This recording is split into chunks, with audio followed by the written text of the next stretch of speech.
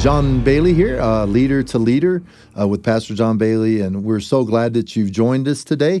This is our second episode, and today I am thrilled to have Gary Wilkerson, who is a good friend, but he is also the president here at World Challenge, and I tell you what, a great voice here in the days that we live.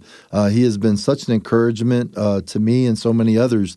And today we want to take a few moments to talk about his life and ministry. Next week, the next episode that we're going to do, we want to talk about the state of the church and talk about ways for the church to thrive in the midst of the difficulties that we face.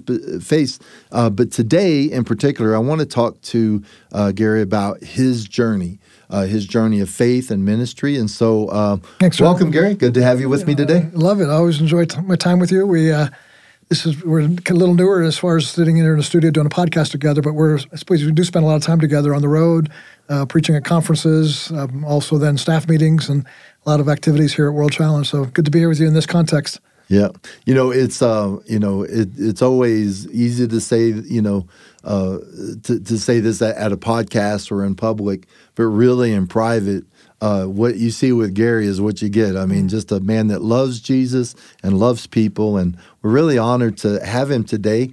And one of the things that we all know is that you are the son of not just a pastor, but a really huge figure over several decades. And I want to really focus today on this particular podcast because I know that there's a lot of pastors and leaders, and maybe you've taken over for your father or have other family members in ministry. And sometimes it can be hard to find your voice and who you are in the midst of following other people in ministry. And I think Gary has been an incredible example of that.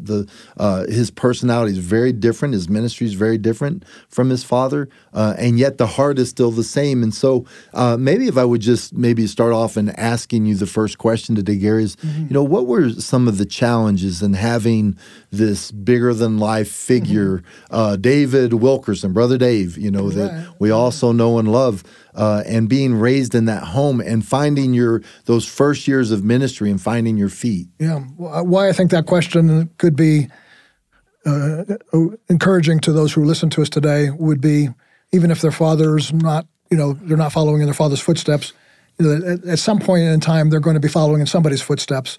You were a youth pastor, and then you became a missionary, then became a pastor. At one point you were a youth pastor, then you became the senior pastor of that church, I believe. Yep. So then you followed a guy, and it was a difficult setting for you there because the guy in front of you was not functioning very biblically or properly.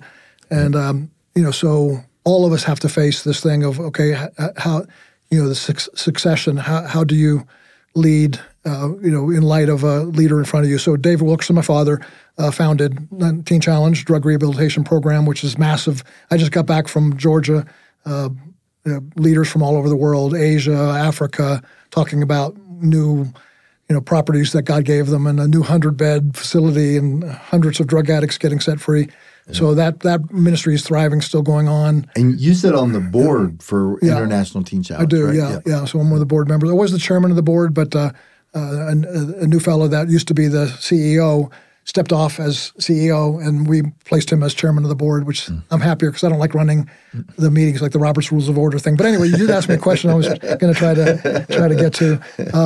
I think there's pros and cons of any father-son ministry exchange, or even before there's an exchange, just how they relate together and how that family dynamic works. Some people do it really well. Some people, the ones I think that don't do it well are when you see a clone. You see father and son, and they have the same suit on, same hairstyle, same kind of they either have the same kind of voice and intonations as they preach. Now that could be natural, that's fine, but a lot of times that seems to be, to me, it looks like it's put on because very rarely does a father and son have the exact same personality, and so the cons of the difficulty in being raised in a home like that is your expectations are that's what ministry is. Everything you do, has the touch with, multitudes getting saved or multitudes starting this ministry or And that the expectation, and not everybody starts a teen challenge, or not everybody starts a Times Square church, or not everybody starts a world challenge. And so to try it, so if you're not careful and letting the Holy Spirit tell you to be yourself, you kind of feel like that's what I'm supposed to be. That level of success is that's the watermark, and I have to aspire to that. And God gives us each different levels of success, and we need to be. My heart has learned to be more grateful for what He's given me rather than angry at what I don't have. So I'd say that was one of the cons. The other con would be, I'd say, and I know Billy Graham's children face this as well. The father gone a whole lot. There's sometimes when your father's gone a lot, there's an empty space in your heart. Some people have their fathers abandon them or were really horrible fathers.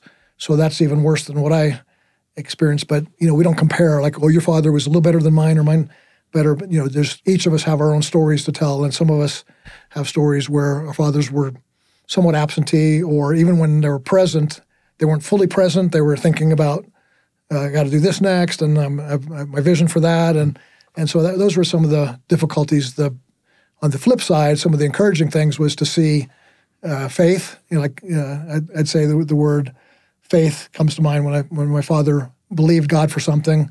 He all in, and it worked so fruitfully because of his faith that God could do the impossible.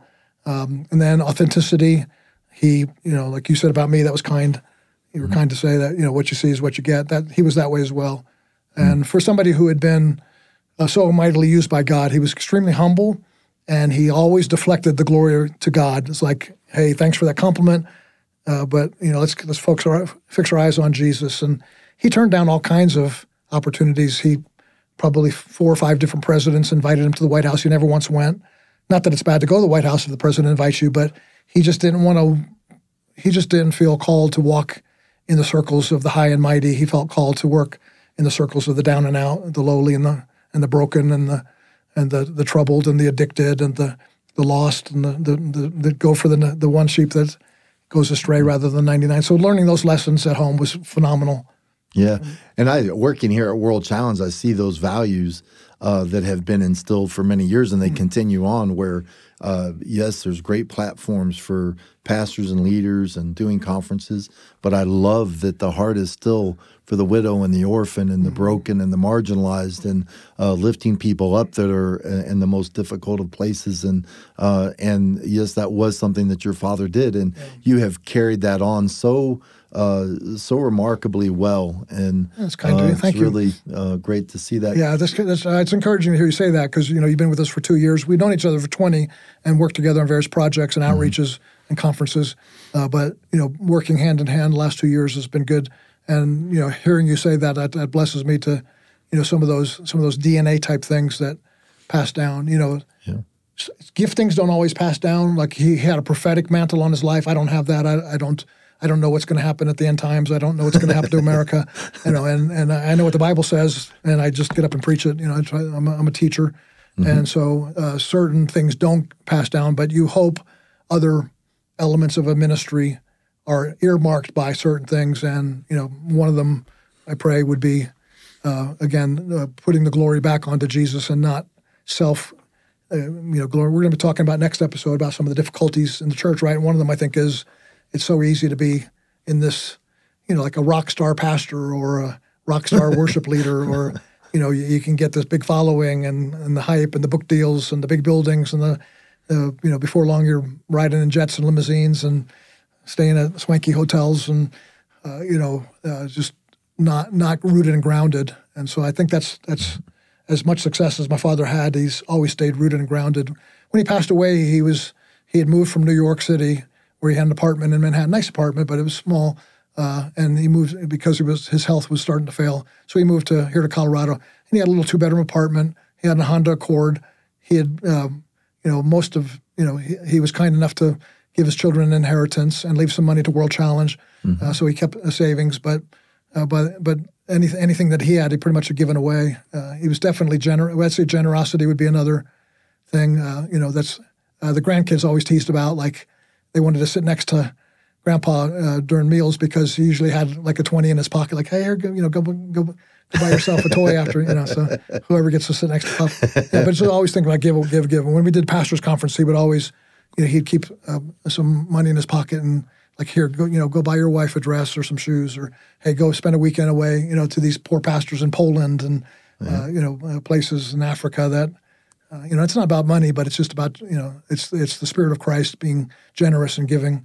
So those are some of the precious things that I'll always hold in, and grateful that they have filtered down into World Challenge. I believe we're a generous ministry. I believe we try to keep humble and yet believe in faith. We have great faith to believe that God does the impossible, and nothing's too big for the Lord. He can do it all. What a great testimony. And you said something that was interesting to me, and I think it's something that should really be kind of really honed in on a little bit, but the fact of not trying to be a clone, that God always gives what we need when we need it.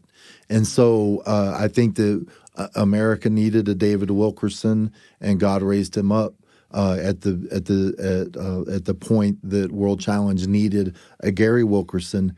He raised a Gary Wilkerson up, but you did not need to be a clone of your father. You both have different personalities and giftings, but God has used you in powerful ways. And so one question that I might ask you that might be helpful, did you ever feel the pressure to try to conform to whether it was your expectations or your father's or other people that expected you to be a clone of David Wilkerson? Did you ever feel the pressure to do that, and how did you navigate through that? I did feel the pressure, but never gave into it. It was never something that was expected of me from those who were, we tend to take our cues from those who are closest to us. The crowds don't usually encourage us one way or another that much. But those you honor and admire, what they think of you is important to you. And so my father thought of me and my mom thought of me in the highest light is when you're yourself. Just be yourself and don't try to be anybody else. And seeing some good role models early on, not that I'm comparing myself to the Graham family. We were much smaller ministry, and we've not had the world impact that they've had, but to some degree an evangelist son. And so I learned a little bit from Franklin Graham. He's a little bit older than me, and he's written some books about his relationship with his father, and he's a guy to me that was very much, not a clone. He has some of the elements that are similar, but yet definitely you see him as his own man. That's a good model to me. But yes, felt a little pressure from outside, but no pressure from inside, and then a little bit of pressure for myself. I don't necessarily want to be like him in the sense of, I would never scream in the pulpit, and he was kind of sometimes he'd hit the fist in the pulpit and raise his voice. I'm more of a soft-spoken. So I knew who I was, so I never got up in the pulpit and screamed and shouted. I was just not, I was never going to try to be that. So, and he was totally fine with that and blessed me and spoke into me. In my later years with him traveling at these pastors' conferences we did about 120 pastors' conferences together in 72 different nations it was. And, he was at that stage when I was more in my 40s and 50s. He was more of a mentor. Younger years, obviously more father, and then when I first started working with him at Times Square Church, more of a boss. And then later years, more of a mentor, and that was fun because he gave me some good insight into ministry leadership principles and preaching ideas as well. Well, that is incredible. And just not to, we don't really do commercials here, but just throwing this out, Gary wrote a book on his father, a biography of David Wilkerson, and it is literally one of the best biographies I've ever read. And one of the things that I loved about it was your father being a Christian leader, but you were able to go into it and just be honest about maybe some of the things that were great qualities and maybe other things that you struggled with, or maybe so it wasn't presented in a way that everything was just flowery. It was presented in a very realistic way. And I think if anybody is maybe gone through, it would first be great to just read for the inside of it. Maybe you would just maybe share a little bit about the process that you went through and writing that book. It had to be. I had to choose whether I was going to. There's two types of biographies, and both are good. One is well, there's actually probably three types. One is you're blasting people. I had no need or reason or desire to do that. Absolutely. And there was I would have no fuel to do that if I wanted to. And then the second kind is kind of a puff piece, like they're these super saints, supernatural, almost like having, like an angel descended. And I've read all those not novels. I've read all those biographies and sometimes autobiographies, and you're like, oh, I aspire to be like that man, but then you never can. I remember like reading a book called Praying Hyde when I was young, Christian, and he prayed 8 hours a day. So I thought, I want to be like that. And 10 minutes into it, I go, yeah, I'll choose something else. That's not me. So I chose not to write it as something that would be so far out there as a hero that no one could aspire to be like that. So it was kind of like we're all our jars of clay, earthen vessels, as Paul calls it. So I kind of wanted to tell the story where I honor my father, and rightfully so, because he's worthy of to give honor where honor's due. But at the same time, make it real too. Just what are some of the struggles? So, for instance, wrestling with, does God, growing up in a legalistic home, does God really love me? And that's where the new covenant came out of that, finding out who he was, loved by God. As I mentioned earlier, him traveling a lot. Some of my three siblings and myself kind of felt like we wished he'd been home a little bit more. So we delve into that a little bit, but all in all, it's not really about some of the struggles. It's about the man of faith. That's really what we wanted to try to communicate and encourage people, even if you have struggles, even if you family difficulties, even if your personality is a certain way that people rub people wrong. Those things don't. You want to correct them and change them, but grow in those things. But really, through it all, believe that God is faithful and He can do great things through us. Amen. Any final words of encouragement that you would want to offer maybe to a pastor leader that's listening today that are going, hey, they see Gary Wilkerson, they see what God has done in your life, and maybe some words of encouragement to help them in their journey? Yeah, I think what's on my mind is, we've been talking particularly about father and son ministry relationship here, but I touched on it briefly. It's not always father and son. Sometimes it's you're getting stepped up into a new position and somebody else. It's like in a ministry like ours, somebody could be, it may be having just started with us, and we see their skills, and all of a sudden they get promoted, and somebody else comes into their place. Now, how do you? And then all that stuff happens. So how do you navigate changing in positions, both from the point of view of maybe even the point of like, okay, I'm going to step down of senior pastor. You did that in Florida. How do I step down and do that? And we don't have time to go into that. That could be a whole nother podcast. But basically, being from both sides, from the one who is stepping into the position, like I did here at World Challenge, and the one who's maybe stepping out. My father was still alive when he handed the mantle of this ministry to me. Just so in that Times Square Church, he did that with Carter Conlon.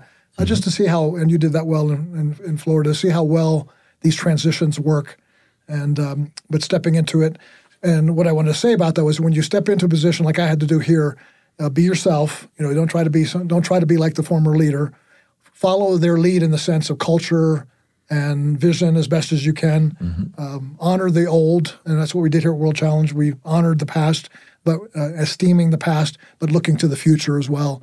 And there's always some certain changes you're going to make, and don't be afraid to make those changes, but don't go wholesale out there and just like, if you're new at a church, you've just taken over pastorate, and don't just go in and blow everything up and fire everybody and tear the building down and buy new land. Get rid of all your elders and start.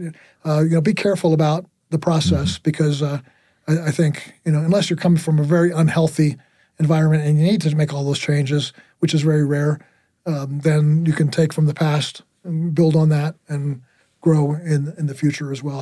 Add your vision. It's kind of like, they talk about the, my floor is their ceiling. Yeah. So it's like that's the, or my ceiling is their floor. That's they're up there, and so that's, you got to see yourself as, I need to take this, what has been handed to me by this leader and the people and God, to steward it well and to see it increase. I don't want to see World Challenge status quo, stay the same, stuck. But I want to see it advance the kingdom of God and grow.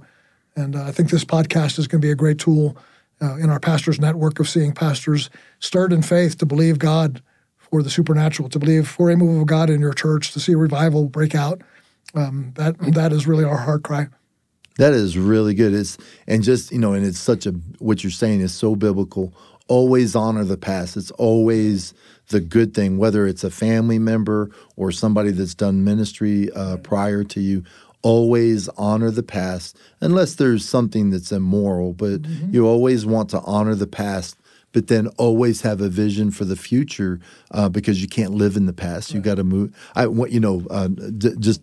a little similar as they were spiritual sons, but in talking to Pastor Carter Conlon, because he took the Times Square Church over for your dad, right. And I know in conversations he said, so many people are like, well, you're just not David Wilkerson.